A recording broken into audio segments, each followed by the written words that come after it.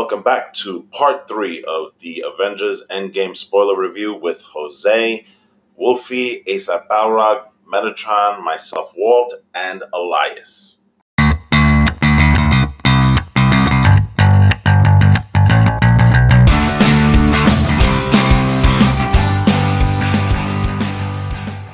So in the last 2 episodes of this 3-part Endgame review, we spoke about, first of all, life after the Thanos snap and how it affected both our heroes and the world at large.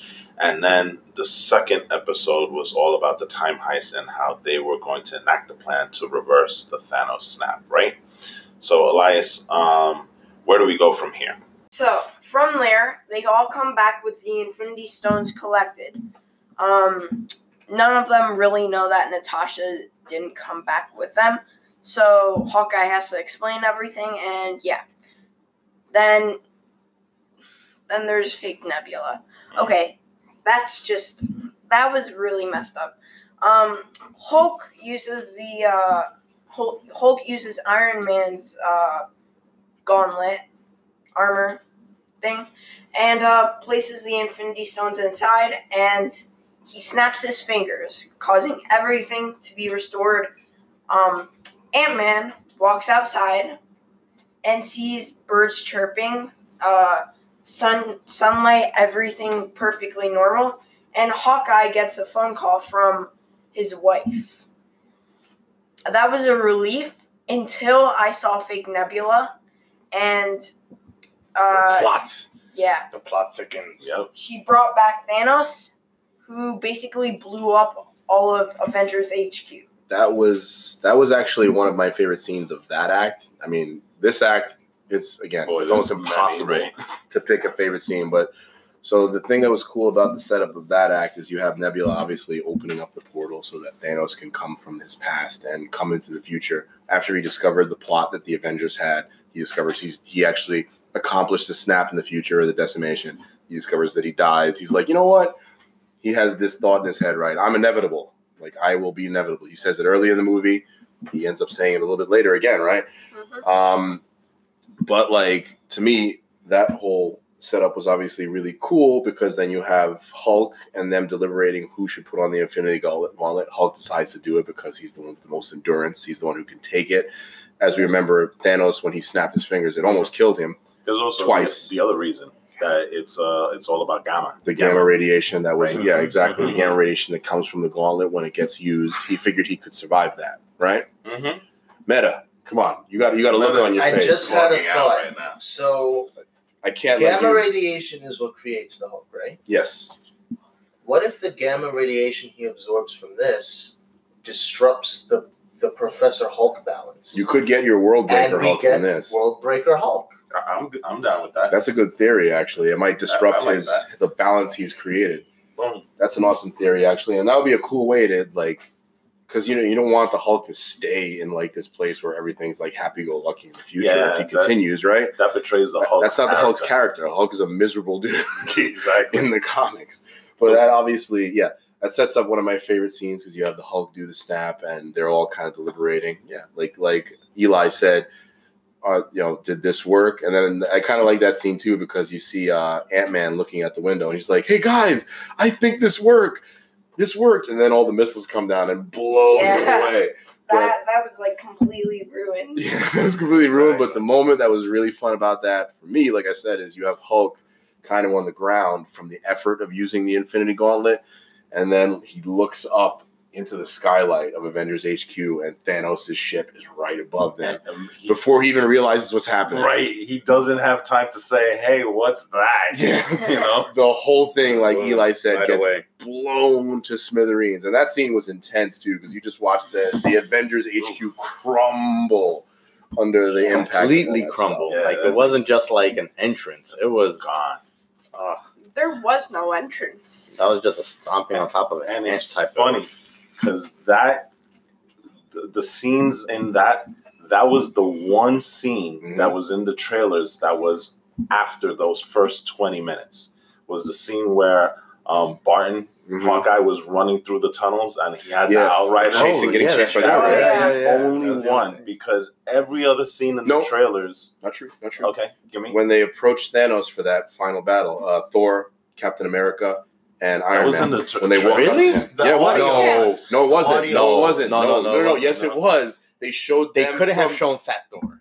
No, yes, they didn't show Fat Thor. Remember, they showed a low angle from their feet. And you could see their feet. You could see Thor's cape. You could see Iron Man. There was another one too, where that was from later on. I remember seeing that in the trailer. Oh yeah, when he strapped on. Right, when he strapped on after the early trailers, which leads to one of the best parts. Right, but the early trailers, the only scene was that one where he was running through. The later trailers, full scenes. Right, the later trailers. Fair enough. Yeah, that's true. They started sprinkling and stuff after those first. That's true. So it wasn't all from the first. They didn't show him like holding the gauntlet either, though. No, they didn't show any of that thing. So again, going back to ASAP Balrog, man, deception in the trailers, right? Because they show him running, but there's no instance of him holding the gauntlet while he's running. You know what I'm saying? So again, going back to Balrog, good catch there. Deception in the trailers and stuff. You know? Yeah, but so I mean, I don't even know where to get started with the third act. To be perfectly honest with you, because from that point on, everything just goes batshit crazy. Well, it becomes like I described it earlier. I described it yesterday. That movie was probably the best bit of fan service I have ever seen in my entire life. That was the point where the crowd, which we had a very lively crowd to beginning, they lost it, right? Because every 5 minutes they was like, oh my God! Oh yeah! Oh, do you see that? What just happened? Yeah, exactly. There's so much craziness. It's hard to describe. Just to wrap up that moment, it was really awesome because we all had kind of a little bit of doubt about how involved Thanos was going to be in this movie. Even though we had him kind of jumping in and kind of plotting with Nebula, we all kind of had our doubts as to how involved he was going to be since he freaking died in the first act. And then he comes in and shows that display of brute force that like Thanos is so well known for. And then his army show up. And this time, no half measures. He brought the entire army. Yeah. And then he has a sword. At the very beginning, though, again, his badassery and display, right? He sits down and he says, Nebula, go get me the gauntlet. And he's just waiting because he knows what's going to happen. Yeah. So he's just chilling. He knows that those Avengers will survive. He's not even preparing. He's just sitting there. He was like, okay, guys, you come to me. Because I'm basically like, come at me, bro. Exactly. That's all it was. Bros. Nothing between you and me but air and opportunity, right? Yeah. You know what I'm saying? He's just sitting there. He's got the thing. It was almost like a Conan the Barbarian moment. Yeah, it is. Like Conan sitting there. Yeah, he's got the thing and he's just waiting. You know what I'm saying? That, again, Thanos being a badass, right? Yeah. You know? So we have all this thing with how easily he died in the beginning of the movie. They had to give him his bona fide badassery. And boy, was it a set of moments, right? The whole thing, basically. So Thanos also said in that scene that he made a mistake by initially wanting to wipe out half the universe. That is true. Yeah. He said he should just wipe out all. And create another one. Yeah. Basically trying to be a real god. You know? That to me Judgment Day was a hint. That was like a hint to New Secret Wars, because that's basically what Doctor Doom does in the New Secret Wars comics. He becomes his own god of his own new universe. Yeah. So it was just a hint, maybe a little Easter egg, maybe it wasn't intentional, maybe it wasn't. But that sets up all the awesome conflict to come and all the Easter eggs to come. So what happens after that? Basically, we have their escape from the destroyed Avengers HQ. You have Ant-Man and Hawkeye and all of them that got buried, basically trying to pull their way out. And then... Well, it's the whole thing where it's not just Thanos coming, it's Thanos and his entire army. And Nebula and everyone else. Yep. But really, right before that, though, is when the actual battle between... Because before he, pulls all of them out, he goes, one-on-one with Iron Man, Thor, and Captain America first, right? And then Captain America, more like Captain Asgard. But then, he fights them. It's super dope. And then next thing you know, all you see is Captain America by himself standing up to Thanos and his entire army. And then that's when the battle really happens, because right after Thanos, he's pretty much Iron Man's nowhere to be seen. Thor's nowhere to be seen. Like Captain America's like pretty much beaten to a pulp, but he, in Captain America fashion, I could do this all day. Stands up and looks at Thanos. He brings down the whole army, and what happens next? Well, I will say that was an awesome. That was definitely an Easter egg to the Infinity Gauntlet comic, because that's the moment when all the Avengers basically got their asses kicked or killed when they were facing Thanos, and the last one to stand off against them is Captain America, knowing full well that he can't do a damn thing against and Thanos. Not knowing what's happening next. He has no context here. He's like, I'm standing up because I'm the last Avenger left. Right. Yep. Basically, because if nobody else is going to fight, like, I'm not going to go down without one. And and we're gonna retouch this from before. Hulk's out of commission. Yeah, because he's trying to basically hold up the building so that. Well, also his arm with one arm. Yeah, because we gotta think about it. When he did the snap. His arm was right? His arm was completely done. A bit of his neck too. Yeah, so he's a diminished Hulk. He's a Hulk that can't fight, and again, we don't have that payoff of him going up against Thanos to repay him for what happened in Infinity War. Yeah, we never get that, but in a way, I kind of feel like it's okay because. So, I'm not going to get to this moment yet. But in a way, because of what he does with the snap, he does kind of get his payoff a little bit after that. So I have to mention now, I have to do this because this is easily the scene that got the biggest pop in the movie theater. If this wasn't your favorite scene of the entire movie, then you're not really that much of a Marvel fan. That's not true. I have a more favorite scene. Okay. Maybe that's unfair. That's unfair for me to say. That's unfair for me to say. But this might have been one of the most anticipated moments. Yes. Oh, that we were waiting for. My God. Build the scene again. And build the scene though, because remember when Thor comes, right? He does a very specific thing, but he has not one weapon, but two. Stormbreaker and Mjolnir. He comes with Mjolnir onto the battlefield, if I remember correctly, right? And then he summons Stormbreaker when they're getting ready to fight Thanos. Exactly. And that's, again, one of the best moments right there. I have to go back to that, too, because when Thor gets ready for battle, he summons the lightning with Stormbreaker and Mjolnir, and then he gets the Thor armor. He gets like a braided badass beard, and he's still fat as hell. Super awesome. No six-pack. Not even close. Even his hands are fat in those scenes. That was more like a 15-pack. That was like the 30 case that I was talking about that I drank in Chicago back in the day. There you go. So the setup for that scene, obviously, is the Avengers are not going to go down without a fight. You have the three biggest Avengers, obviously, Thor, Captain America, and Thor, Captain America, and Iron Man. Excuse me, the biggest Avenger. Sorry, guys. Let me ask you a question. Wasn't that channeling Dragon Ball Z because they're standing across each other and they're just staring at each other? Yeah, and it's not a quick jump to action. It's just. Okay. They're just literally looking at each other. It's Thanos monologuing. Exactly. It's like a Bond villain at that moment. So you have this awesome conflict between those three Avengers and Thanos, Iron Man, Thor, and Captain America. And, Iron Man actually pretty much gets quickly dispatched. He's the first one to go down in this battle. He gets knocked out basically by Thanos for a little bit. Then you have Thor, who... Thor was the strongest Avenger until our friend Captain Marvel showed up, right? Yeah, and he definitely puts up a good fight. And then Thor, who's being down, is just literally about to get up, I believe, or something. Or he was like laying down or something. Yeah, he was on the floor. Yeah. And remember, he was like having a good fight with Thanos. He tried to chop him with Stormbreaker, and then he threw Mjolnir and tried to use Mjolnir to kind of boomerang back on him and hit him. But Thanos was just like, forget about that nonsense, basically, and knocks it away. And what happens? Captain America. Mm-hmm. So he is worthy. Exactly. So Thor is on the ground, and Thanos is trying to recreate the stuff that happened in Avengers.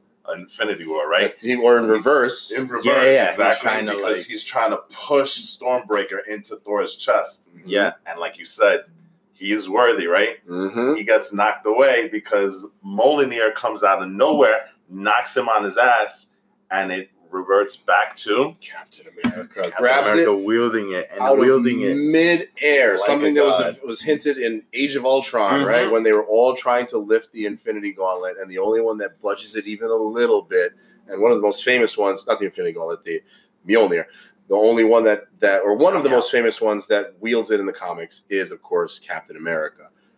That moment when he grabs it, and then like that pop when he starts running at Thanos, swinging it, Yeah. and then just uppercuts his But not only ass. that, but he actually summons lightning, Exactly. smashes the floor with lightning. Oh my gosh, he throws it, catches it. He did amazing combos with the hammer and his shield. It's just he throws the shield up in the air, and smashes the hammer into the shield. Oh god, that was fan service. That was to the what's max. called a fangasm. Yes, at that point, dude. that was amazing. the movie theater lost it at that point. Yeah. Oh my gosh. Well, there were two That big scene alone pops. is worth the movie. Just that scene alone.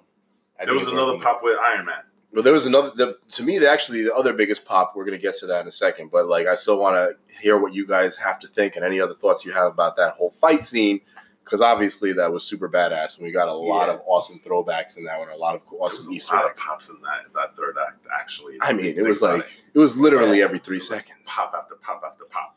All right. Pop, pop, pop. So we have that sequence basically where they fight, and then Captain America. You think he's gonna like do some damage to Thanos, and he certainly does, but he's not enough.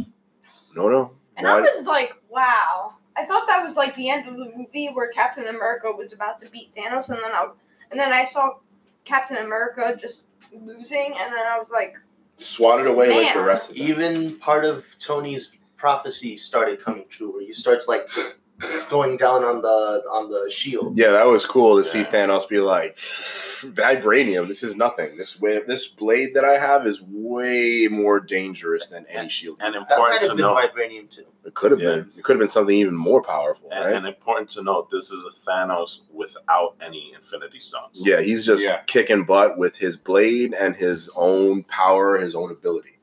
So that basically leads us to going a little bit further in Act 3.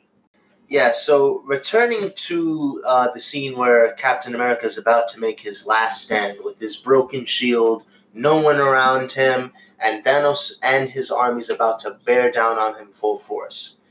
What do we see happen?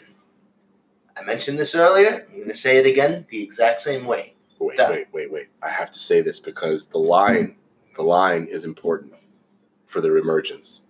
Just keep that in mind. That comes after, though. He hasn't said it yet. He hasn't said it yet. Right, it's coming though.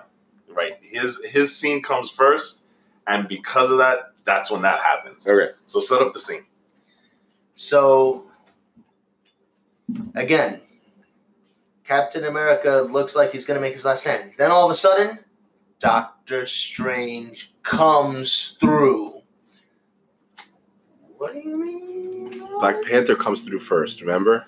But what I'm saying is, without Doctor Strange, they wouldn't have come through. Oh, okay. Well, I just think it's important to reference the Easter egg, though. I'm sorry I cut you off here.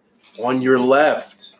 That's the first thing that Falcon says to Captain America. Yeah, that's right. That's like on your left. Like we hear like a faint whisper on your left. I'm sorry to cut you off there, but to me that's super important. That is That's true. like that's one of the biggest Captain America Easter eggs. That's on your left. just hearing that faint like on your left is what gets the crowd going. But it's understandable because there is so much stuff happening. Yeah, that's what I'm just trying to help you. Because so to me, that's absolutely, big. That's huge. But yeah, that's true.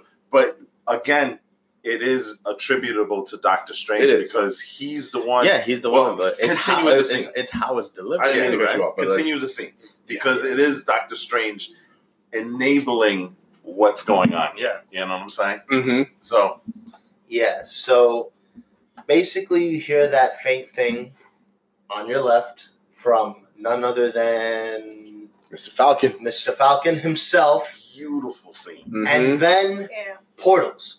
Portals everywhere. And they have to reintroduce one of the biggest characters outside of the main six. Doctor Strange pulls through with the portals. And you see Valkyrie and the Neo-Asgardians. Mm-hmm. You see, the monks from the monastery of the Sorcerer Supreme. Mm-hmm. You see all the Avengers that died. You see the Wakandans and T'Challa come through. Yubambe. And apparently the Ravagers were there too, with the What? with the Guardians of the Galaxy. Yeah, they were there. I didn't see that. I just Wow. I There's didn't, so much going on. Exactly, there was so much going on, but the Ravagers were there. And M'Baku was definitely there them. briefly. Yeah. You know? So you had everybody coming through. That pop though when you saw Shuri, Black Panther, and then the Okoye most They jump through. notable- They were the first ones to come through. They were the first right? ones to come through. Yeah. And then but That was crazy. yeah. Mm-hmm. And then the most notable characters to come through, coming in with Peter Quill and the Guardians of the Galaxy from Titan, you see Spider-Man. Mm-hmm. And at that point, the crowd lost it. That was like, really lost it. huge pop. And the One of the biggest. Russo brothers knew that was going to get the biggest pop because of what happened.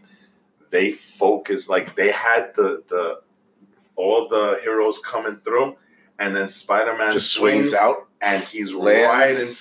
right in front of everybody, and the camera just focused on him.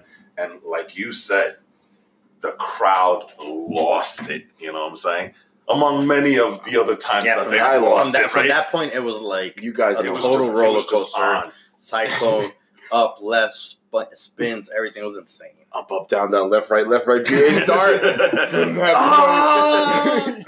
You got like 100 lives from that code at that point. You guys know how I feel about Spider-Man too. So in that moment, I had like everybody was clapping. I had to give a I wanted to stand up. My hairs literally stood up. You know what I'm saying? I got the chills and stuff like that when I saw him. It was just wow. You know what I'm saying? Incredible. Yes. And so now we're with a Lord of the Rings-esque standoff. Absolutely. Where you have Thanos' army and this newly emerged Avengers army. And then what's the next thing we hear? Almost silently, but, it's audible. Assemble. Yeah. And they go right into the battle. And that was a big pop, too, in that audience, too, man. It was like 10 seconds. We've been waiting for that. 11 years in the making. Waiting you know to hear him say that. Yeah. 11 years in the making right there. ASAP, you are the Lord of the Rings guy. You are now the Game of Thrones guy. Tell me, what did you feel like when you saw those two armies staring across in the battlefield? How did it compare? Gabe said it, Wolfie said it himself. Wolfie said it best himself. I wanted to stand for that. I felt chills down my spine. Oh my gosh, I just wanted to scream. It was such a huge... I jaw dropped. I had that was to... insane. I got goosebumps right now. Exactly. Right here. It was like a surreal moment because you had right before the attack, it was sunny and stuff like that, and now this cloud of it looks like the end dust, of the world. Exactly, you know what I'm saying? And you have these two. It was the apocalypse right there. Two armies staring at each other with the fate of the world at stake. What it felt like? You know what I'm saying? Fate of the universe. It felt like the attack on Minas Tirith when Absolutely. the armies of Mordor were attacking Minas Tirith, and the Gondorians, they felt like they were already overrun. They already made peace with themselves. And then the Rohirrim pops out of nowhere. Exactly. No. Like I said, when I saw that scene, I kind of tried to look down the aisle just to see what your face was, because that was that moment that I know you out of everybody here was like, oh my gosh, you know what I'm saying? And then the tides kept turning too, because it's not like, the Avengers had their armies there. They were winning. Thanos, he eventually had his turn of the tide. Yeah, it was almost over at that point. Just like, same with the siege of Minas Tirith, when after the Rohirrim, you would think they were winning, the forces of light were winning. The guys, the Haradrim, the guys with the Oliphants, they come back out of nowhere. So, there's always a shift in the battle. It was always a very fluid battle right there. You know what I felt at that moment? Jose, in comparison to Lord of the Rings. You're in comparison dying to Lord of the Rings, because I'm dying over here.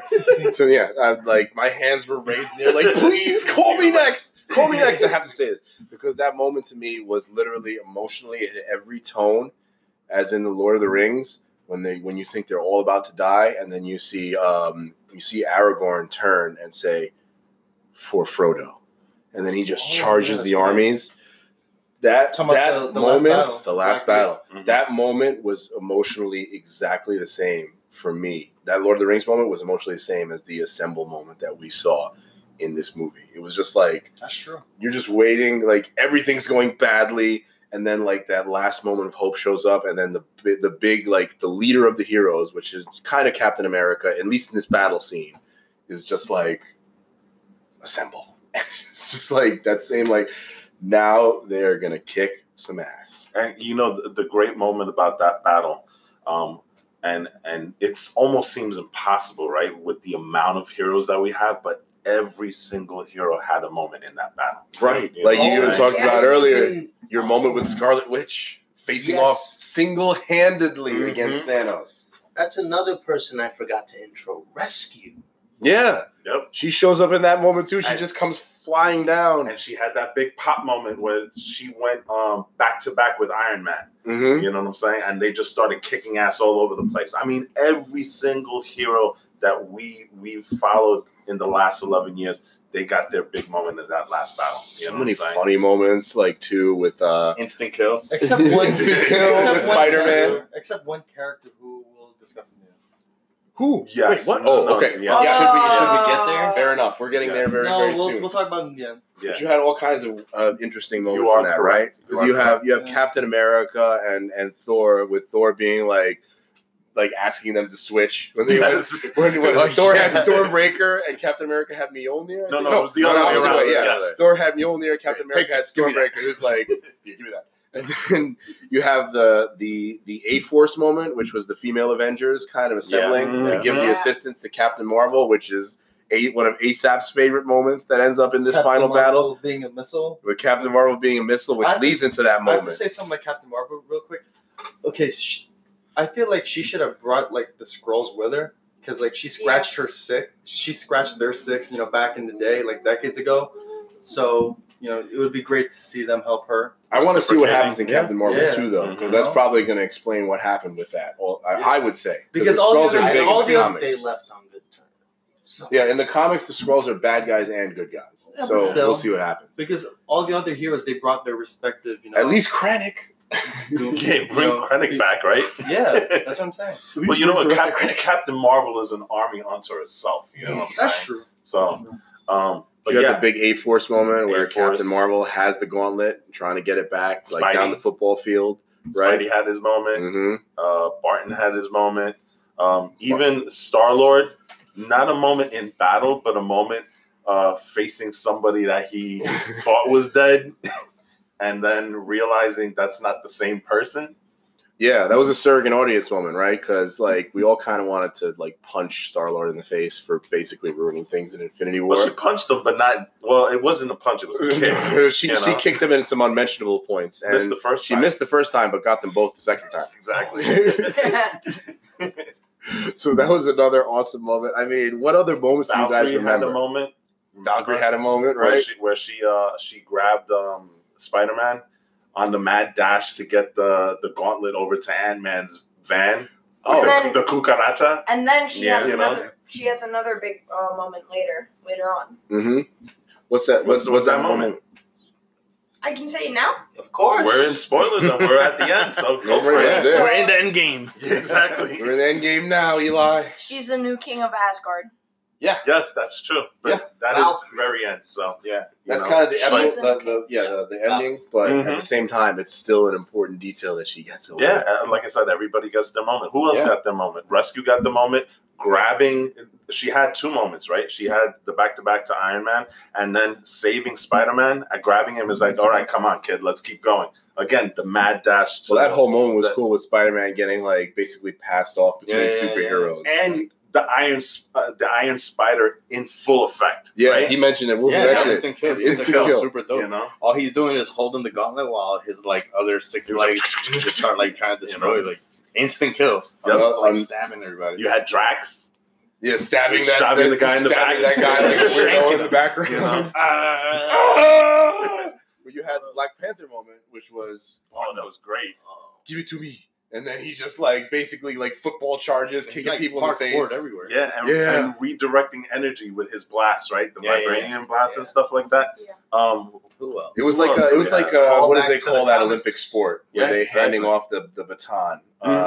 What's that? What the heck is the name of that sport? It was kind of like that. Relay. It was like a relay race with the gauntlet, basically, for that whole scene, right? Who else had one? So we had the Doctor Strange.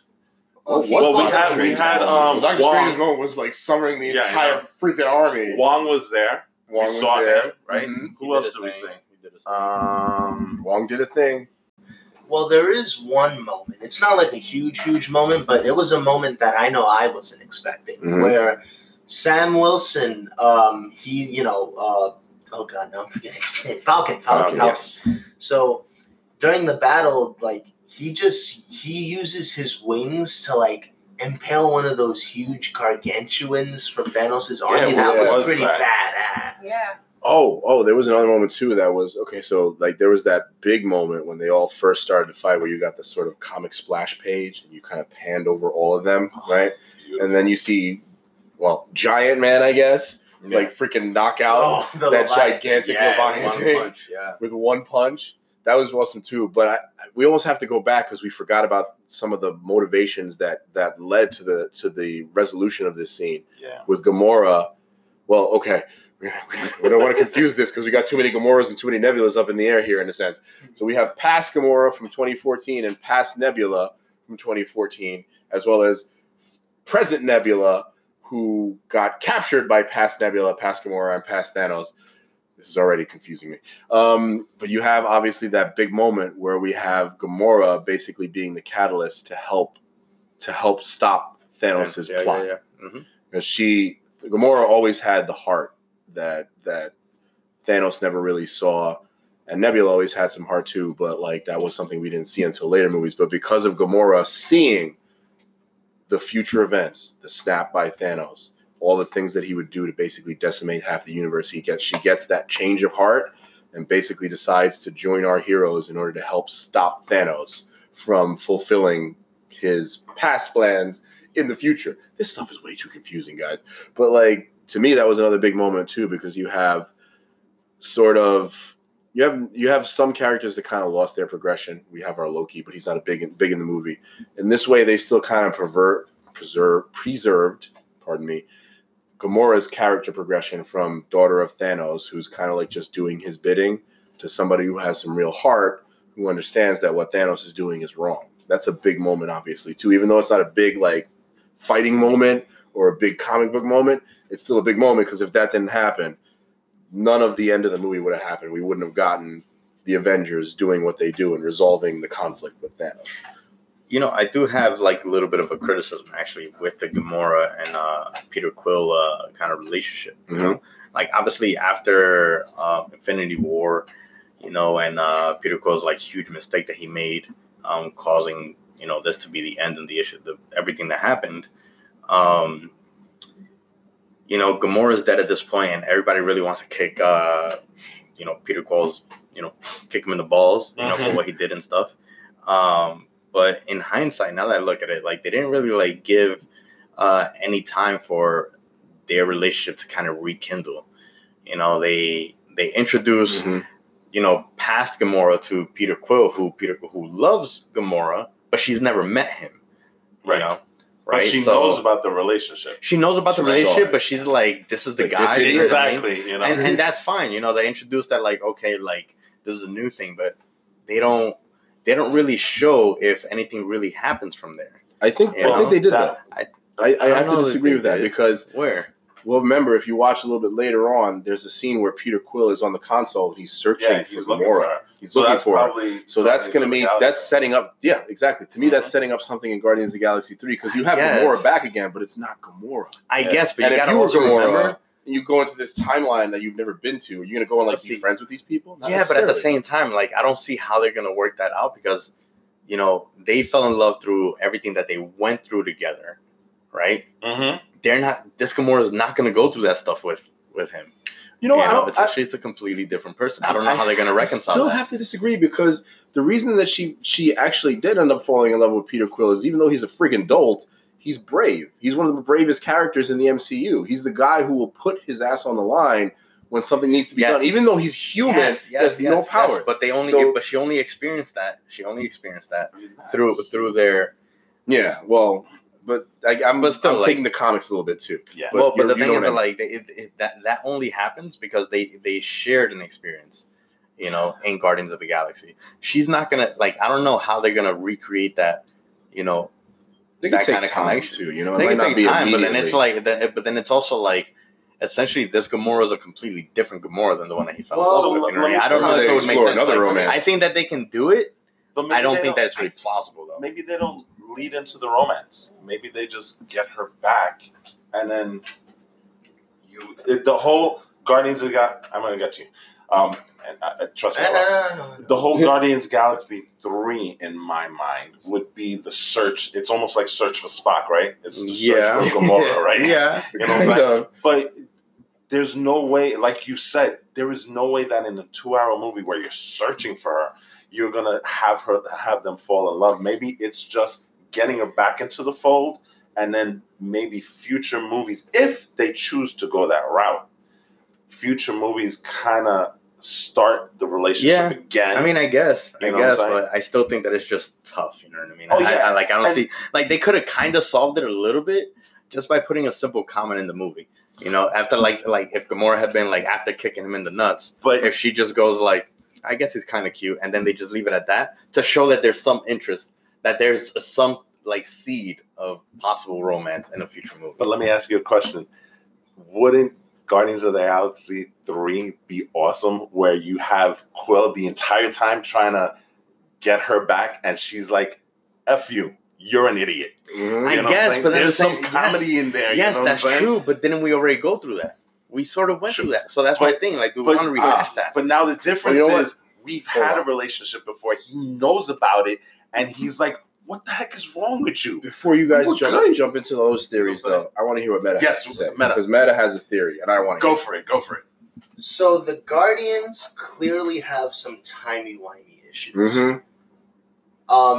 What's her name? Nebula is a freaking paradox. She kills herself. Oh, you know what? I just want to say, Gamora is taken out of time. What perfect villain to potentially hunt these characters down? Check this out. Than Kang the Conqueror. Check that out. That makes sense. And that would be the one that drives them together. Be sick. That is dope. That right would be there. sick. Yeah. You could introduce a lot of stuff too. They don't have to fall in love in the movie, but Kang the Conqueror would definitely drive them together. And I want to say this too, because, and this is hopping a little bit ahead to the final scenes, but what do we have with the Guardians of the Galaxy setting up kind of for the third movie? Who decides to jump on their ship and join them? Yep. But Thor. And he makes the reference to as Guardians of the Galaxy. Yeah. And if I remember correctly, Thor and Gamora had a thing in the comics briefly. Ooh, so and they already have. You have Quill and Thor. They're kind of measuring their whats. You know what I'm saying, against each other. So again, comedy gold right there. Yeah, no, I think there's definitely. I mean. But I can understand what you're saying. But I think that was in service of something coming. Maybe as a fan, I just don't want to see this whole rehash of, because again, it's almost like reliving one of the main things, one of the main storylines. Yeah, you're doing it all over again, right? You know what I mean? But you know what? Because if you think about it, Guardians of the Galaxy, that would had the relationship, and then part 2, essentially, they were kind of almost broken up. You know what I mean? Yep. Mm-hmm. And then we're going back to it again. And then we're going back again. What is this, Friends? Exactly. I really make that same reference. In outer space, right? I didn't even like Friends, but it's like when Ross and Rachel got together, they're going to get together again and again and again and again and again. But this leads into the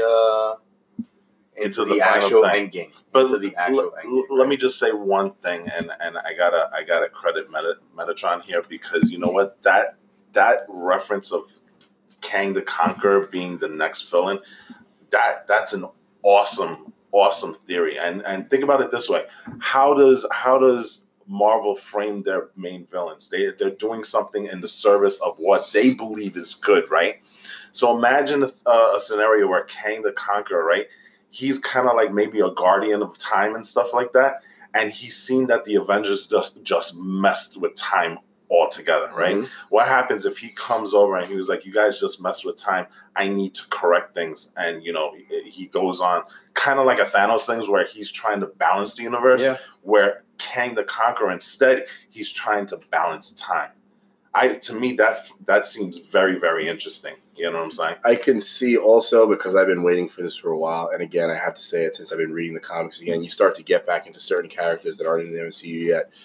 I can still see an opening for one of my favorite characters, which is Adam Warlock. Because you can have Adam Warlock has always played it gray. He's not always a good guy or a bad guy. Integral in the Infinity Gauntlet. Exactly. He wasn't in this storyline. He was hinted at the ends of Guardians 2. Obviously, and there was a sarcophagus, a small callback in Guardians 1 where they had the cocoon that everybody thought. No, that was 2.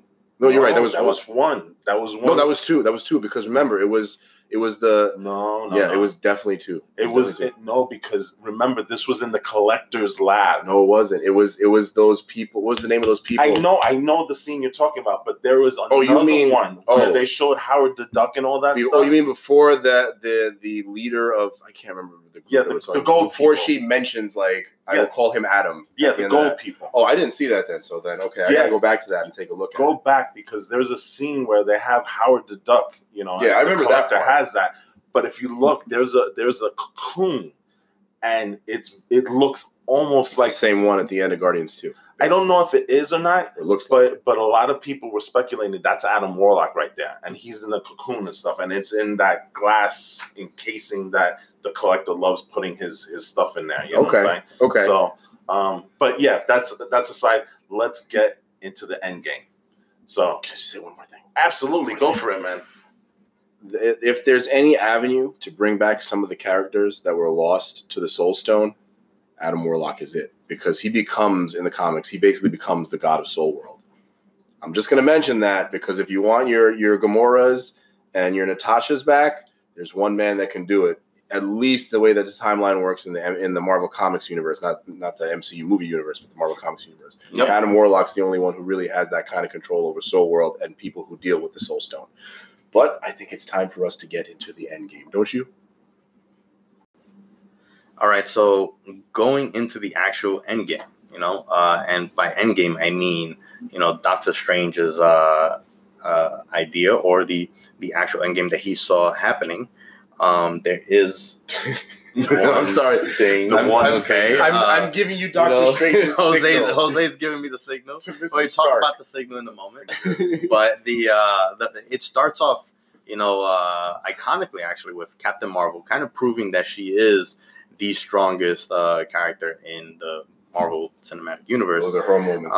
It was her big moment where she, after coming in and destroying Thanos' ship in pretty much one fell swoop, literally, when she goes and faces off with Thanos, she goes blow for blow with him and proves that she's even stronger than him after she takes a headbutt without flinching from Thanos, and then gives it right back. Gives it right back. But Thanos, using his wit, takes the rips off the Power Stone with his free hand and uses it to blast her away. This is actually also reacquired the Infinity Gauntlet, right? Yeah, and then that's when he reacquired the Infinity Gauntlet. And then Doctor Strange comes in to stop him from snapping his fingers, right? Mm-hmm. And as he's fighting Thanos, and the gauntlet gets stripped from his hands, right? Mm-hmm. And thrown away.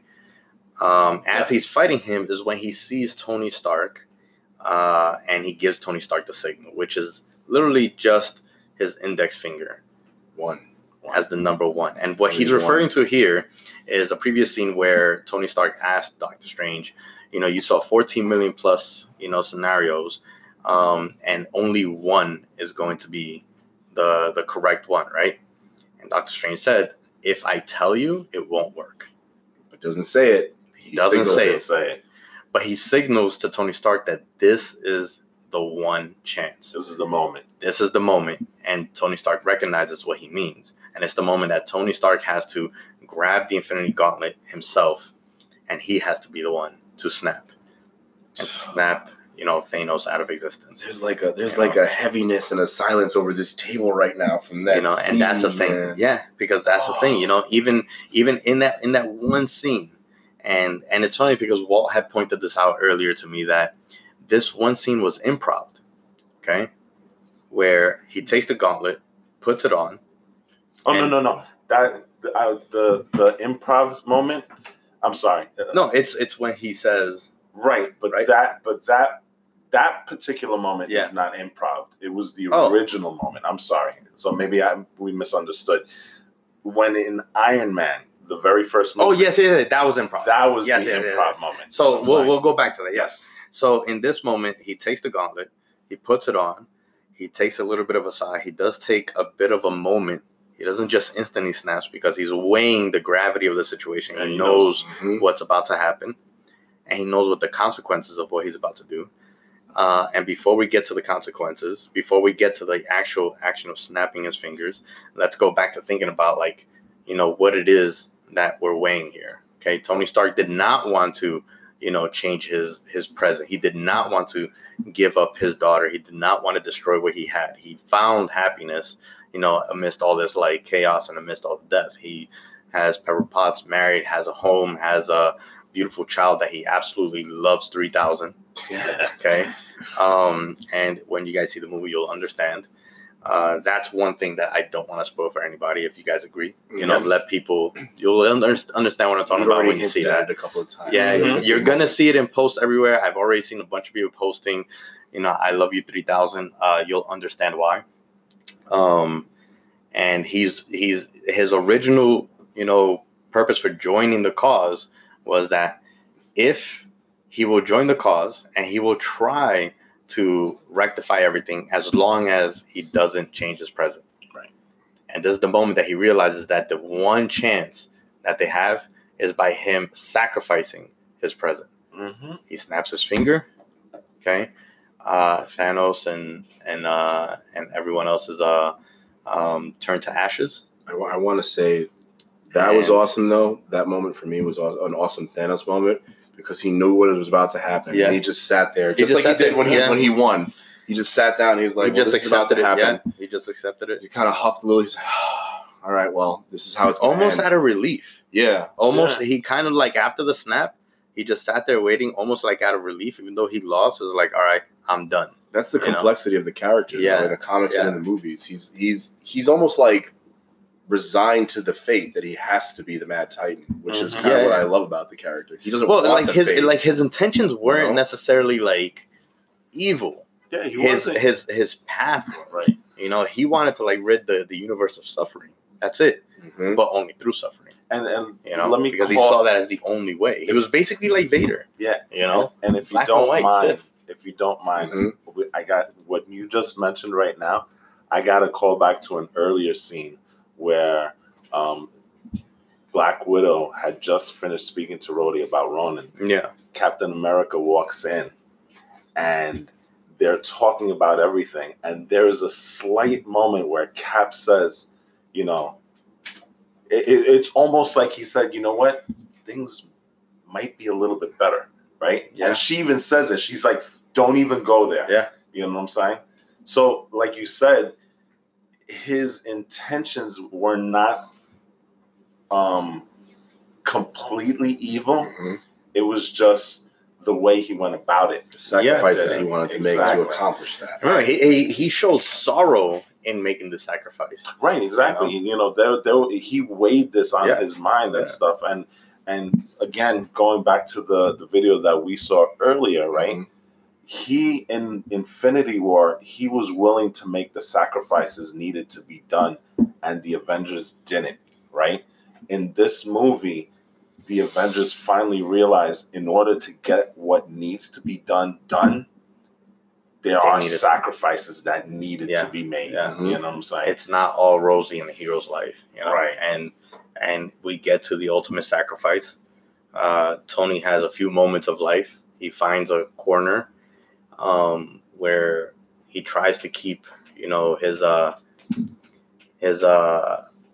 eyes open, and he wants to, I guess, in his final moments, obviously he wants to see, Pepper Potts, but this was my favorite moment in the movie but also like it's hard to say that it's my favorite moment because it's also the saddest moment. My heart hurts. But my favorite moment was the moment that Peter Parker ran over to try to like revive Tony and see him, and like with his amazing acting, because he didn't have a big role necessarily in this entire film as far as like meaty scenes, and just the couple of seconds, I think here is where people started bawling, you know. Yeah.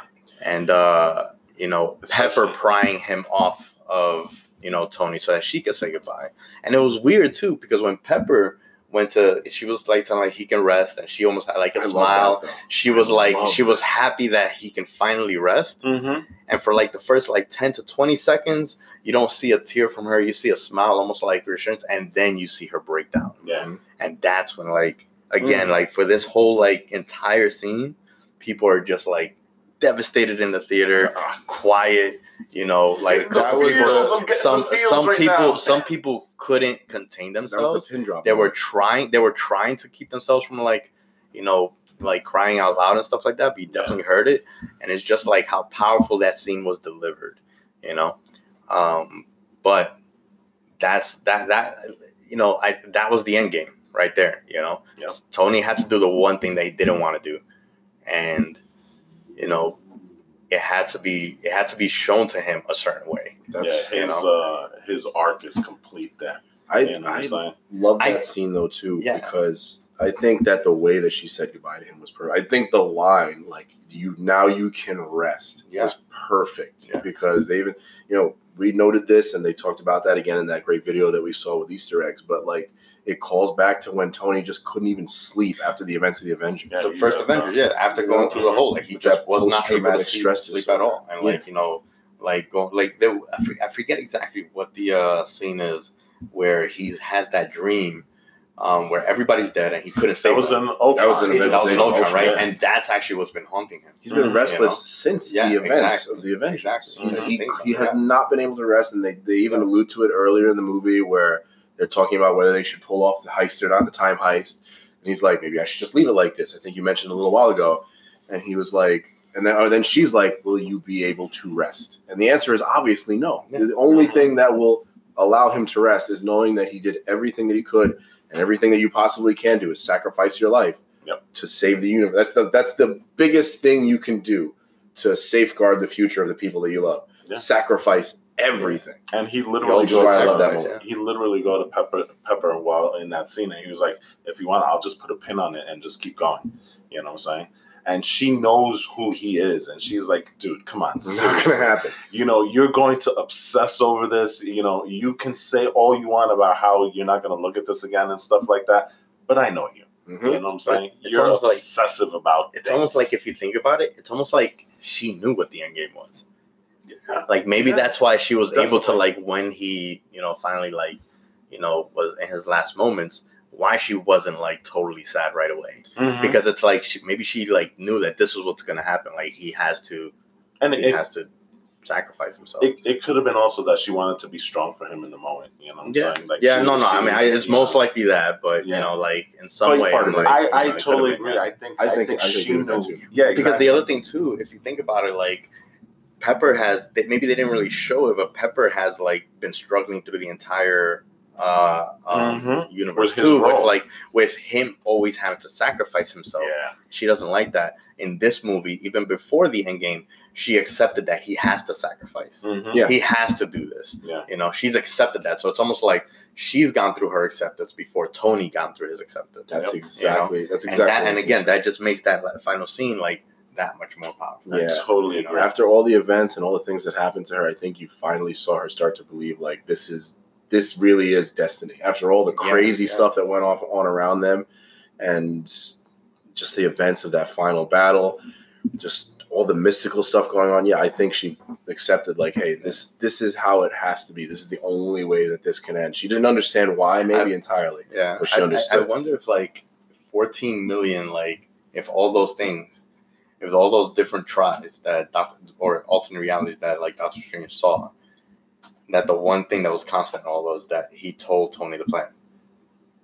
Yeah, maybe that. And then the one time that he didn't tell, that's when it worked. Yeah, it could be. And then just even before that whole thing happened, I loved the twist where it looked like Thanos was going to win again. So, like, before, when he finally gets the gauntlet on again, and he says, "Oh yeah, I am inevitable," he snaps, and nothing happens. He just looks at it. Because a little bit before that, Tony was scuffling with him for the gauntlet. Forgot about that. And he then took all the gems. Yeah, and then you see... I guess he did that with the tech, right? He probably pulled it like right off of that armor. Yeah, thank God the Infinity Gauntlet was going to start. Yeah, that was sick. And so he goes to look at it. He goes, it's gone. He's like, where does it go? Like, and then you see Tony Stark, he starts slowly turning his hand, and you see it starts configuring into like an Infinity Gauntlet-esque thing. Yeah. And then he does the raising thing. And but what does he say first? Yeah, I'm getting to that. And then he says the line from the very first movie, I am Iron Man. Right. You guys, my head is buried in my hands right now. I can't take it. And that is a response to I am inevitable. I can't take it. So let me ask you this question, and this is something that a little bit that I'm like, what's going on here? Because we had established in Infinity War that in order to wield the stones, you had to have a very specific gauntlet, right? It was, and they had to go to Nidavellir, whatever that was, because that gauntlet had to be forged by the power of a star. But they never specified that was the only way to do it. Yeah, they just said that comics, that's how it was done. Tony Stark totally builds his own Infinity Gauntlet in the comics. Yeah, that's totally a thing. But here's the thing, though, right? Because so he does build the gauntlet, but the gauntlet is now in Thanos' hand, right? When that gets transferred over to Tony Stark, that's not a gauntlet. That's just his suit. Yeah, but he is always prepared. But who's to say that the gauntlet that was used was like one specifically designed for the gems? If not, I think it just happened to be one of his regular Iron Man gauntlets. So are we saying that his regular one of his was like a nanotech one? That wasn't a regular suit though. That was the Bleeding Edge-esque armor. Right, which is supposedly the most powerful suit that Tony has in his arsenal, and I get that. And like I said, I'm just nitpicking for the sake of nitpicking and just have a conversation. But like I said, they kind of established. I'm not saying that they necessarily did, but they said the reason that Thanos went to the elves, right? Those the dwarves, Tyrion, right? Is because the gauntlet had to be forged because the power of the Infinity Stones was so strong that you needed that special forge to hold it back. Well, I mean, that's just. But I thought that they did. But even so, it doesn't mean that like the tech after that fact. Yeah, it's Tony Stark. It's Tony Stark. I mean, he's the smartest guy ever, man. Like I said, literally. I'm just making the argument to make the argument. You know what I'm saying? Smarter than Bruce Banner. They established that he's smarter than Bruce Banner. And like I said, I'm just making the argument just for the sake of making the argument. You know what I'm saying? I will take this opportunity to mention why my one nitpick that I mentioned to you guys with this movie, and it's how it's going to affect future timelines. Because the thing that I could not understand in the resolution of this movie is how on earth are they going to have the next Spider-Man movie supposedly be coming right after the events of, I guess, this movie. Well, they said Infinity War originally, right? But I guess it has to be after the events. No, it's supposed to be after this. Yeah. So let's finish up with this and let's get into the future of the MCU. Well, I don't want to nitpick at the end of this conversation. I want to nitpick somewhere in the middle and keep praising it near the end. Let's go into the actual ending of the movie. Yeah, right? What I'm saying is that let's talk about how this movie affects other movies going forward. Once we're done with everything. That's a whole other topic of conversation, man. Yeah, that's true. Let's jump into it. All right. But before we get to like kind of wrapping up and discussing in a little bit of detail what we think the future is going to be after these movies, and I'll get to that kind of like nitpick that I had at that point. One thing that I noticed, anybody who's listening, anybody who's out there, I have not seen this pop up on the internet. I don't think I'm crazy. So in the scene when Tony Stark finally basically croaks and passes away, God, you gotta be so unceremonious. Give him some more respect. How insensitive is that? When he is Iron Man. When he passes away, a hero. What? This podcast is over. A hero. But okay, so when Tony dies, when he finally passes, and after his heroic act, there's blurriness in the background there. You see his eyes kind of like go dim, basically the whole death scene stuff that Robert Downey Jr. pulled off so well. And they leave a little bit of space to the right of Tony's head, to the left on the screen. And maybe, I don't think I'm crazy, okay? I do not think I'm crazy. Like I said, I'm asking you, the fans out there, when you watch this movie, or if you've already seen this movie, when you go watch it the second, third, fourth, 10th time, as I know you all will, right behind Tony, as he dies, there looks to be a silhouetted figure with a hood on, with its head down. That to me gives a little bit of an Easter egg to Mistress Death. Even though she wasn't in these movies, she was mentioned in various times. Mm-hmm. She was mentioned definitely by I believe Thanos when he said courting death in one of the, I think it was in the Avengers actually. Right. When he says that to face the Avengers is to court death, I believe was the exact line. So to me, I think there was little hints at the machinations of Mistress Death, even though she wasn't introduced as a character. I wish you had pointed that out when we were watching it. I wanted to, but that was a really quiet scene, and somebody would have stabbed me if I said something. I should have just gone like this and say, just pointed. You know what I'm saying? Death is right there! Oh, guys, you just reminded me. It was there was a thing about Vormir that I wanted to say. Oh, okay. Mm-hmm. So there was a throwaway line from Nebula when she was discussing how to get the Soul Stone, a throwaway line that she says that directly connects Vormir to death. Okay. And you know, I also think it's interesting. I do. It was very. I'm surprised you guys didn't catch that. What was the? Do you remember the line? I don't remember the line. Oh man, I wish I had the line. Just paraphrase. What do you remember? It was something like. I was associating the planet with death. There was a shroud of death around it, something like that. Okay. But it was definitely there. I'm going to point it out on the rewatch. I remember it so distinctly well. We're going to come back to that at some point, because we're going to discuss this movie at some point again, even if it's smaller details. One more thing. Mm-hmm. I also find it interesting, and I didn't notice it at first when I saw Infinity War, but I kind of got a vibe. Like, it's going to be very weird, it's going to be very jarring to explain, but what if Red Skull was Death? He could be, but he's no longer Mr. Death. He's Mr. Death. Look at his getup. Look at Nebula's throwaway line. Look at what happens on Vormir on both instances. You could make a very good case that Red Skull was a pseudo stand-in for Death. You could say that, yeah, because the character design is definitely very much like Mistress Death in the comics. I mean, it's just a hooded figure, a shrouded hooded figure, but still, was that really an accident? Maybe not. Maybe there's a role to be played there. Maybe that's where Red Skull's role is going to come in the future, because even if he isn't Mr. Death, maybe he has, I don't know, maybe he has like some connections to Mistress Death or something like that. And he's not the same character as the one that we saw in First Avenger. It's almost like he's transcended into something greater than what he was. You know what I'm saying? He's a lot more chill, I'll tell you that much. Yeah, but that's true too. Icy cold, like Death's touch. Ice cold. Speaking of ice cold, let's talk about, well, the most heartbreaking, but at the same time, like uplifting and awesome little fan scene, the funeral of Tony Stark.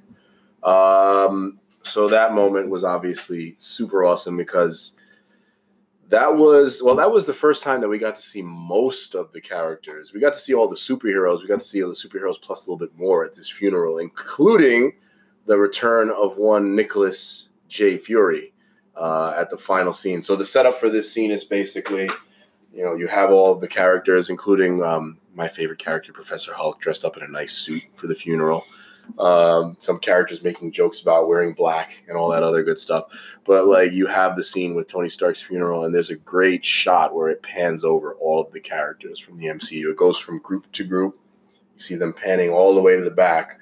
You see all of the heroes in this moment. You see their forlorn looks and their reaction to the passing of Tony Stark. Not just the heroes, but basically anybody that kind of had some sort of role in an Iron Man related film. Yeah, the Iron Man. You had Marissa kid. Tomei. You had the Iron Man kid from Iron Man 2. Mm-hmm. So like just those two characters. Marissa was in Spider-Man, Homecoming, but it was kind of like that little thing where like Tony and her kind of flirting or whatever it is, and stuff like that. And they brought her back just because of that, because she didn't really have anything to do with, Avengers. Mm-hmm. But I thought that was pretty cool, like having anybody that had anything to do with Iron Man specifically said goodbye. Selvig was there too, right? I think I saw Selvig somewhere in the crowd. Yeah. And he's an integral part of the MCU, believe it or not. You know what I'm saying? Yeah, huge. I mean, especially at the beginning of this whole saga thing. Right. He set up Thor and he set up the Avengers. Right. So we have that really awesome scene. Oh, actually, you know what? I do have to go back for 2 seconds, and I'm only mentioning it because we see it again in that scene. One of the fun things is we get to see Captain Marvel finally sport her comic book haircut. I just had to go back for a second to mention that, because when I saw Captain Marvel, when I saw the beginning of this movie, I was like, why do we have Brie Larson with her Brie Larson hair?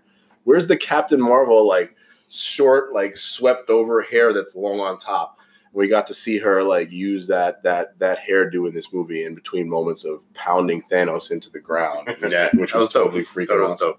But yeah, the funeral scene, we get to see all of the big characters from the MCU, not just the heroes, like Wolfie said. And it was a very, very well shot scene. It's a very impactful scene because of all the great acting that they did in that moment. You can just see the relationship that they had with Tony in the moment with those characters. So ASAP, you had one big problem with the film in terms of one specific character, which we saw in the funeral, right? Yeah, it was.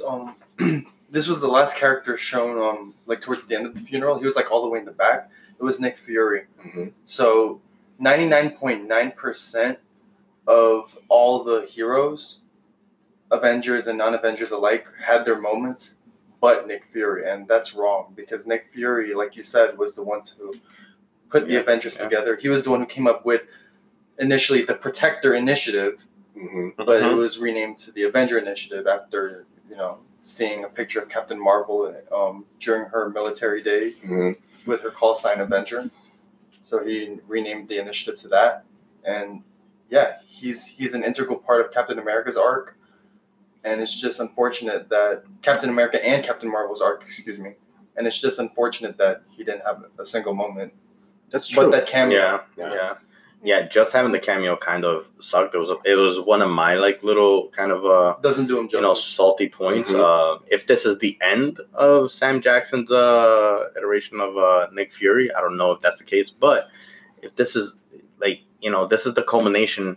It's essentially the end of where he started, right? He also got his start in Iron Man, in the post-credit scene. The one scene that actually started the whole MCU and this whole like Infinity War saga started with Nick Fury. So how do you not let him get like one shot at Thanos? Exactly. How does he not come through? Because it's not like he's not a civilian. Also, he's not a bystander. I don't mean to cut you off. Where was the Secretary of State too? Ross. Oh, that's right. He wasn't in there. They just showed him in the credits. They showed him in the end credits. Like they showed William Hurt. I mean, he's not. They showed him. Sure, he wasn't there. I could have sworn I saw. I thought he was at the funeral. When did you see him? I think he was at the funeral. He was at the funeral. I didn't see him. Yeah. But why would he? Doesn't he hate them? Though. I didn't see. We got to go over that scene again. He doesn't hate them, but he was part of like the kind of the but he was playing the politician at that point, because he did state that there is value to having the Avengers. Yeah, he just wanted them to sign a contract. Right. He's just, let's regulate. And him and Tony saw eye to eye on the Sokovia. Yeah, they did. Right, yeah. exactly. Yeah. So they were partners. If we missed him and he was... I don't know. He was in there. He was there? Yeah. Okay, sure. So then it's good then. But again, going back to like what you said about, Nick Fury, I think they didn't do him justice, and that kind of sucks. I hope there's a director's cut that that throws him in there somewhere. Yeah, he's gonna show up with a helicarrier or something like that. Like just like I kept saying before, when we were kind of discussing after the film yesterday, like just come through one of those portals with an RPG, launch it, and that's it. That's it. Just show that you did something. Just blow them away with that. That's true. I guess that's why they waited to show him last. Tired of these mother. It's probably why he didn't get on this mother effing these planet. mother effing outriders on this mother effing planet. Yeah, exactly. That might have been the one thing that held it from getting 100% on Rotten Tomatoes. Yeah. That's true. Yeah, they should have given him that one was a misstep, I think. I hope they keep him. And we're gonna go into this later. He did say that he would do this basically until he dies. He said that many times. He's okay with playing Nick Fury forever. Shield in. Plus, what does he really have to do? Just show up and boss a couple of people around for a few minutes in every movie that he's in, and then go away. Make him then do one badass thing. Make him the director of S.W.O.R.D., especially since we're going cosmic, right? Yeah, he was the director of S.H.I.E.L.D. And for the people who don't watch the TV shows, according to the movies, S.H.I.E.L.D. is dead. Mm-hmm. According to the TV shows, S.H.I.E.L.D. is alive and kicking. But you know what? Since we're going cosmic, make him the director of S.W.O.R.D. You know what I'm saying? The cosmic version of S.H.I.E.L.D. That could work. But, we'll see how involved he wants to be. But he certainly does want to be involved. But, finishing up with the funeral, right? I think there, from there, you see a lot of the little breadcrumbs that were left over for the future with the universe. What do you think about? What does everybody think about some of the stuff? Ah, yes, with Captain America. So wrap up that little chestnut. Remember when Hulk and the Ancient One were having that bout? Oh, we got to return all the stones to their respective times so that these alternate realities don't go haywire. Captain America goes to bring them back, and he brings a few things in tow. One of the things he brings in tow is Mjolnir. Yeah. And that would bring it back to Asgard with the Aether where it belongs. So that's not a plot hole. It's not. You're right. There you go. He does all of this, but something interesting happens. When they recall him from his, what do you call that dimension? Quantum realm jump. Quantum realm. The 5 seconds. Mm-hmm. He doesn't come back. Instead, we see him on a bench looking at the lake where they were at. I should mention that. It was a nice forested area. There was a lake somewhere off to the side. Wasn't that from another movie, that setting? I feel like it was another movie. Wasn't that? I don't know. That's just a thought. Yeah. Okay. And then a really touching moment happens here. So Bucky and Sam, Falcon, they're there when they go to send him off with the Infinity Stones. Mm-hmm. And the line that he says, remember? He was like, don't do anything stupid. Ah, yes. The callback to the first Avenger. Don't do anything stupid. And then, you're taking all the stupid with you. Mm-hmm. I think Bucky said... they reversed the roles from the they reversed the roles. And Bucky knew what was up. Yeah, you saw it in his look. Bucky knew what was up. He's like, where is he? They're like, where is he? Where is he? And then you see Bucky kind of looking off in the distance like, yeah, I know where he went. That's my boy. I know exactly where he went. Yeah. And so what ends up happening, or what's alluded to at least, is that Captain America, going through his quantum realm jump, doesn't return because he goes off to have a life, and presumably with Peggy. Because in 1970, that sort of flame got rekindled as he was getting, what was it, the Tesseract? Or no, he was getting pin particles. Mm-hmm.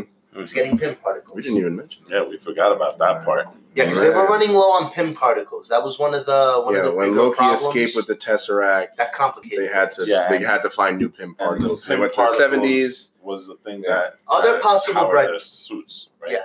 Great scene with Howard Stark there that we didn't jump on, but so much stuff. Yeah, it's just too much, guys. We're sorry. Continue. Meta, please. That's another thing I'm gonna briefly just throw out there. Mm-hmm. While Captain America may have resolved all of the major alternative timelines, I think there's an alternative timeline out there with Loki. I think there's a couple of alternative timelines out there. Oh yeah, no, I think for sure. Dude, a lot of things know. must have branched off. I think we will know, actually. I think that's kind of the point. But maybe that's phase we'll see. 5. Could be. It could be some of the TV stuff. Yeah, maybe some of the TV, they could just be like, hey, this is how the what if stories end up happening, or whatever. So to wrap it all up, that would be great. They go to Bucky and Sam go over to Cap. Old Cap. But Bucky, also halfway there, he kind of just stops, and then Sam's like, "Wait, what are you doing?" And he's like, "Just go." Mm-hmm. And so Sam goes up to Cap. He's like, "Hey, what happened?" And then what's his name? Cap goes, "I went and got that life Tony told me to get." And wedding ring, probably married Peggy. That was the implication there. Old Cap, right? Yeah, this was old Cap. Old man Rogers. Yes. And at the climax of this, you get the very touching moment where Captain America Steve Rogers passes on the mantle of Captain America to Sam. Which is, I guess, hinting at the future of possibly that Disney Plus show, because it was never officially named Falcon and Winter Soldier, right? That was the tentative name, I think. Let me check. From what I understood, which, I mean, they could totally rename it Captain America and Winter Soldier now, too, which might confuse a lot of people who haven't seen the movie. But, I mean, yeah, that's definitely one of those breadcrumbs, Easter eggs that I think a lot of fans were like, as soon as the shield was revealed, everybody was like, oh, man, he's passing on the mantle to Sam Wilson to be the next Captain America, just like he did in the comic books. That was sad. Just so that you know, it's officially titled The Falcon and the Winter Soldier. It is titled Falcon and Winter Yes. Soldier. Okay.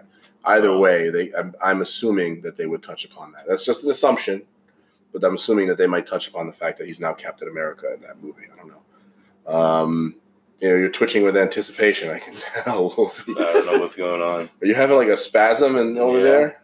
Mm-hmm. Okay. Anyway, go on. This is how nerve-wracking that movie was. It's giving him post-traumatic stress disorder less than 24 hours later. Uncontrollably twitching on its own. Maybe it's what is that clash of whatever over there, but. Yeah, that moment was really cool. Dude, what is that? Passed it on. There it goes. There you go. There it goes again. Guys, I think we have a medical emergency here at the Pop Culture. Why exactly are we talking about this on the podcast? You know what I'm saying? You want to make sure Wolfie is okay, man. You can't have anything happening to I'm this good. guy. I'm good. Wolfie's falling apart over here. You know what I'm saying? You know what it is? Because we started talking about Tony Stark and how he passed away, and that was hurts. the most and now we're affecting doing Cap moments. doing the send-off. Cap's big send-off, right? So I'll just wrap it up. Basically, we have a moment where he passes off the shield. Yeah, no, go ahead. I don't want to miss anything. Before even that, you had Thor's thing. Yeah. We touched on it a little bit before. Yeah. So basically, what Thor does is he goes back to New Asgard and he has a conversation with Valkyrie. And he goes, "Look, I'm gonna be who I was always meant to be. I think you should be who you were meant to be." She goes, "How are you gonna do that?" Well, I'm paraphrasing here. How do I do that? And he says, "Well, meet the new king or queen." And she goes, "Oh, well, thanks, but what are you going to do?" And then Thor's like, "I have an idea." And then he goes to join the Guardians of the Galaxy. And, you have that little fun moment where they're deciding who's going to be the team leader. Well, it's going to be me, of course. Of course. Who else would it be? It's funny that he had to become the dude in order to find himself and be like, oh, this is who I've always been meant to be. I've always wanted to be the dude. So I'm gonna stay the leader, right? Dude. I'm the leader. Right. And so now, I don't remember exactly if there was anything else after the shield send-off moment. Was there? No, that was the final scene because, well, you have the Asgardians of the Galaxy. You do have that moment where before that even happens, you have Peter Quill, like I said, doing the searching for Gamora. You see searching and you see her picture. It couldn't be more obvious than that. And that, whether that's a plot hole or something that we didn't like or not, that's just part of that scene there, right? And then, that scene where he passes off the shield is basically the end because it's Sam Wilson asks him, "Want to tell me about her when we all see the wedding ring?" And he's like, "No, I think I'm going to keep that one for myself," basically. And that's when we see the long-awaited dance. The dance. Oh my goodness! That was a really good scene. That was nice. That was really nice how they did that. Awesome. That was sad. That was sad too, but that was the right way. I'm not normally into those kind of moments, but that was beautiful. But that was like some star-crossed, like Romeo and Juliet. Well, actually, Romeo and Juliet is a creepy romance. But that was a little bit more of an actual, like, star-crossed, like, man, no matter what, you guys were going to end up together. Like, it was, again, destiny. You know, if you look at the way that all these movies kind of come together, they were all destined to be where they are at the end of this movie. Yep. Iron Man was destined to sacrifice himself. Cap was destined to help in that sacrifice. Was inevitable. Right? And he was destined to right everything after the events occurred. Like, you know, Iron Man finished the conflict, Captain America cleaned it up, and then he got his own life that he's been waiting to live for a long time. So they have their dance, which is amazing. They kiss. And then this amazing culmination of 23 movies, 11 years, starting with Iron Man, with that great throwback that I think we can mention real quick right now. There's no post-credit scene in this one, by the way, guys. If you've already seen it, you probably know. We have that final moment. I think it is worth waiting.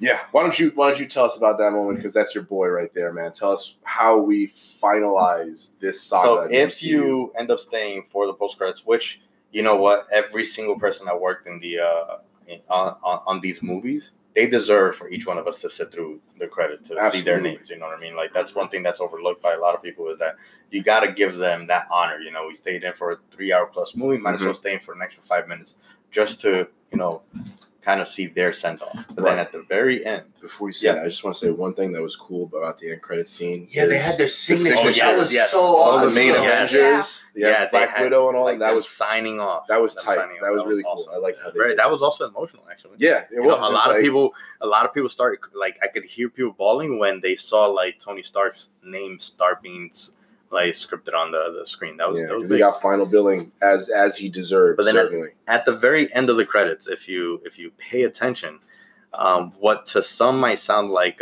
just bells kind of being tolled, if you really pay close attention, what you hear is someone hammering down iron.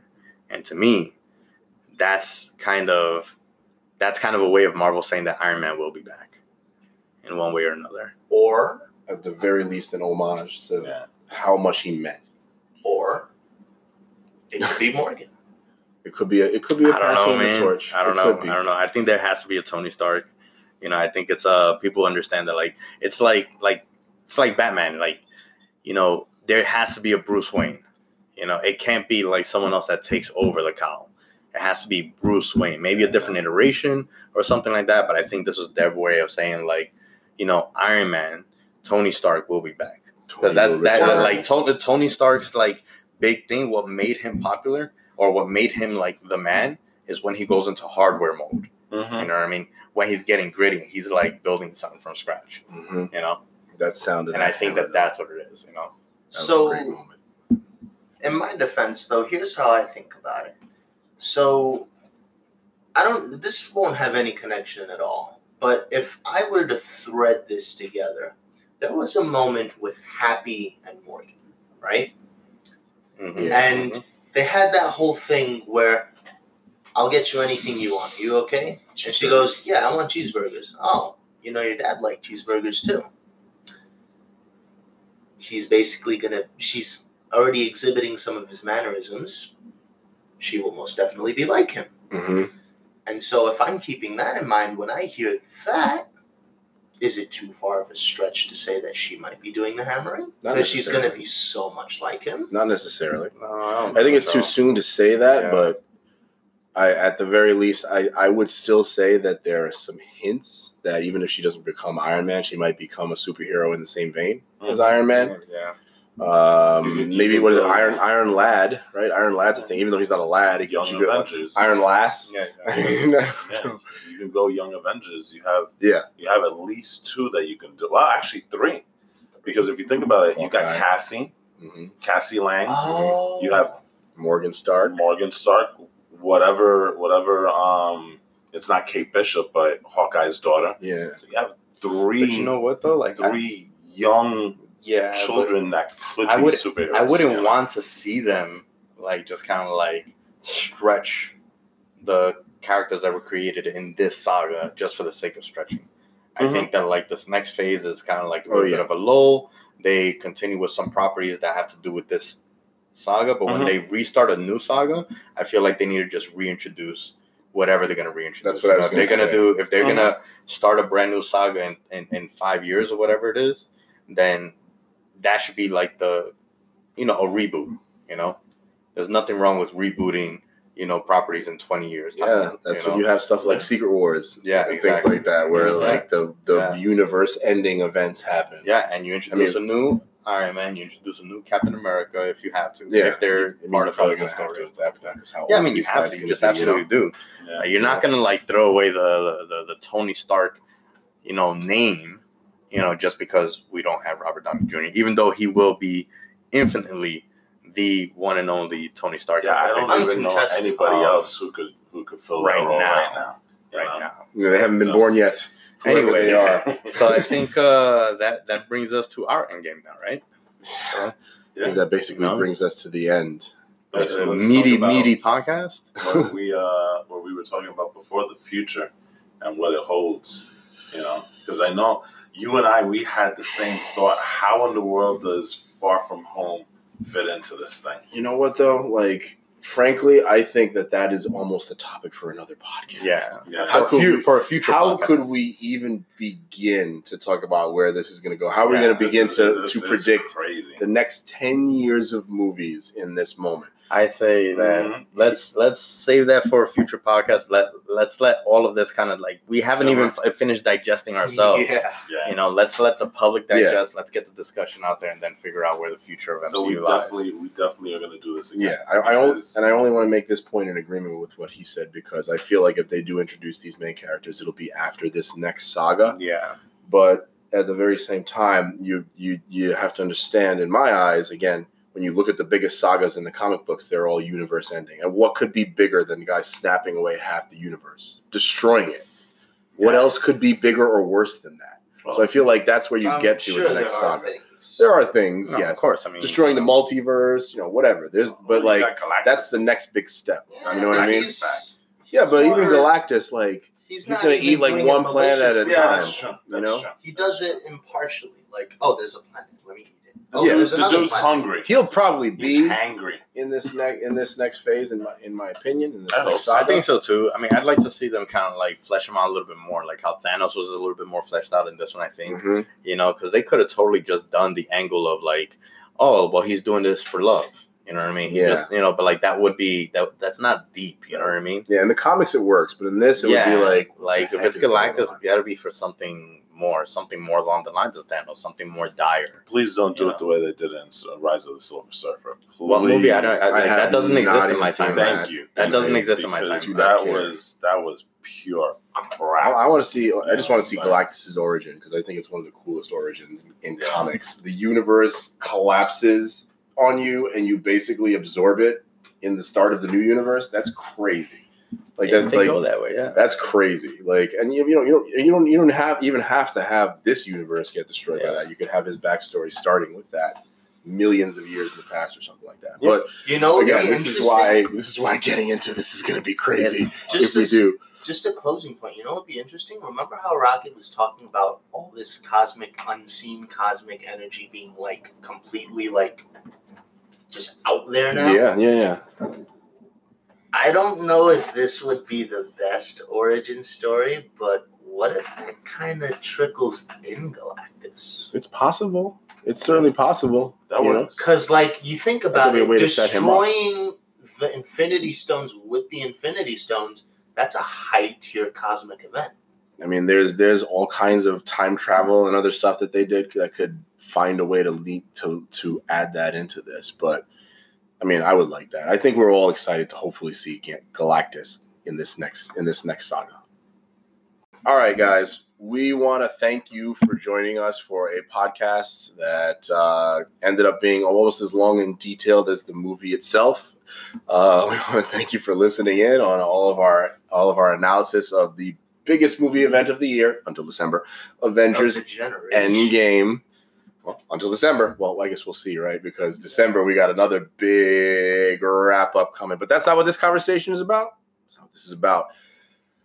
Guys out there, we want to thank you for joining us once again. Thank you for joining us on Pop Culture Over Pizza. As always, we would like for you to like, share, and subscribe. Give us some feedback on what you thought about this podcast. Give us some information on what you think the future of the MCU will be. If we missed any Easter eggs, give us a reminder. We want to know if you spotted anything that we didn't. Let me know if you guys saw Mistress Death, because that's really personal to me, man. I really thought that was Mistress Death over there. And again, it might have just been a throwaway. It might have totally been a throwaway, but that's what I saw in that moment. So like, share, and subscribe. Facebook, Twitter, Instagram, Pop Culture Podcast, Google Podcasts, Apple Podcasts. Check us out over there. As always, from the Pop Culture Over Pizza crew, I am Jose. This is Elias. What Gucci fam? Later, people. This is Walt. Metatron bidding thee adieu. ASAP Balrog, I got an open bar to attend in 2.5 hours. Wolfie, I'm out. Thanks once again, guys, for joining us for this breakdown of Avengers Endgame. And as always, all y'all out there, stay geeky, my friends. Whatever it takes. Whatever it takes. Whatever it takes.